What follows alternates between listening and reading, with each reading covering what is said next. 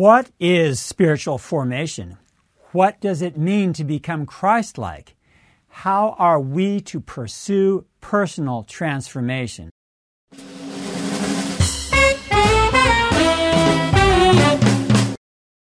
I'm Dennis Metzler, and you are listening to The Charge. Today we are looking at what Dallas Willard has to say about spiritual formation. Willard's book, Renovation of the Heart, Putting on the Character of Christ, was published by Nav Press in 2002. Willard was a professor of philosophy at USC for decades and one of the world's most authoritative writers on spiritual formation. This is a thorough, comprehensive, and insightful look into the matter of spiritual growth and transformation, with the focus centered on becoming Christ-like. Willard's thesis is, true spiritual formation requires that each dimension of the human being, thought, feeling, choice, body, social, and soul, is being transformed to Christ-likeness under the direction of a regenerate will in relationship with ongoing offerings of God's grace. Each chapter seeks to develop various facets of this thesis in one way or another. Willard contends that spiritual formation is a human enterprise that every individual undergoes throughout life, for better or worse. Some types of spiritual formation lead to death, and some lead to life. Yet all, regardless of type of religious belief or moral orientation or a named function or structure, contribute to the inner life of individuals, which has everything to do with their outer behavioral actions. It is this process which gives the human soul its form or character. Spiritual formation is said to be Christian spiritual formation when it is driven by the Holy Spirit towards the goal of becoming like the inner being of Christ Himself. Core to Willard's thought is that in order to understand the human being, one must understand the components or dimensions of the human being. Willard sees these different aspects as beginning with thought, which includes images, concepts, judgments, and inferences. Next, he lists feeling, which includes sensation and emotion. Third, he lists choice, which includes will, decision, and character. Fourth is body, which has to do with action as well as interaction with the world of the physical. Fifth on his list is the social context, which deals with both personal and structural relatedness to others. Finally, Willard sees the soul as that which brings all the other human aspects together to constitute one's life. A self that is fully integrated under God is one that is engaged in spiritual formation that has as its goal the love of God and neighbor with every human dimension available, all the heart, soul, mind, and strength. Willard writes that we as individuals are to see ourselves like the ancient nation of Israel, entering the promised land of spiritual wholeness, not passively, but with a patience over the long haul that includes thoughtful and diligent human endeavor. Foundational to Willard's understanding of transformation is the acceptance of the fact that our souls are ruined by radical evil. We cannot be in authentic progress towards living in the likeness of Christ if we do not grapple with this reality.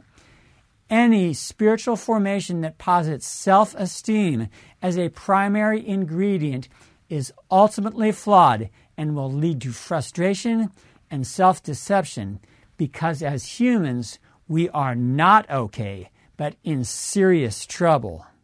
According to Willard, we need to move beyond denial and accept the Pauline understanding of the unrighteousness of all humanity, realizing that in our essential nature we are not God.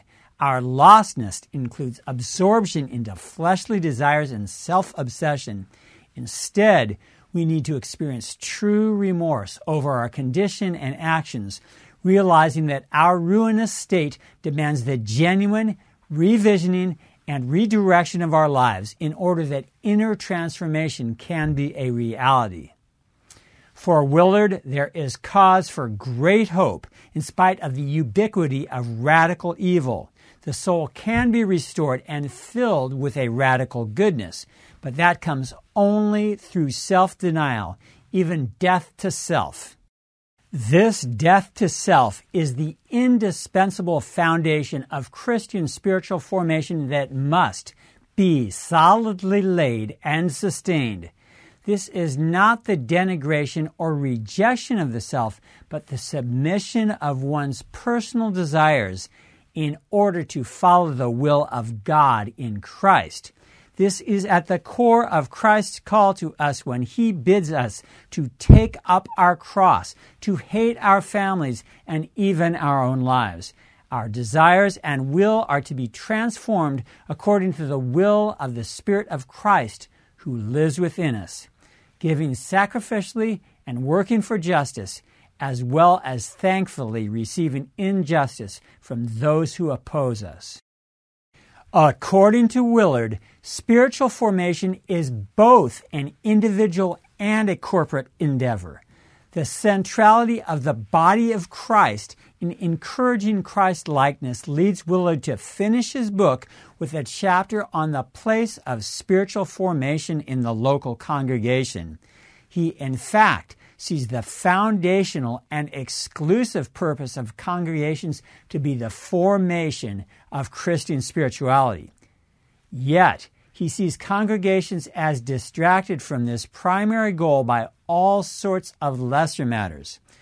Congregations and movements become more concerned about their own structures and traditions and inevitably neglect the presence, guidance, and power of Christ in their midst. Willard advises churches to start with the emphasis on making disciples or apprentices of Christ who are committed to kingdom living. These disciples are to be immersed in the Trinitarian presence of God, who teaches and heals at each stage of their growth. These disciples are to be transformed from the inside out, so that doing the words and deeds of Christ comes as a natural consequence of real inward change. We take Willard's wisdom to heart as we faithfully practice the words and deeds of Christ in all arenas of kingdom life. We serve the needy with acts of compassion. We tell the story of Jesus as well as our own testimony. We crusade against those injustices perpetrated by the powerful. We boldly declare healing, words of knowledge, and deliverance, expecting miraculous intervention. We joyfully submit ourselves to the freedom-giving norms of biblical sexuality. We refuse to go to war on the world's terms. We work for unity within the local congregation and the various bodies of the global church.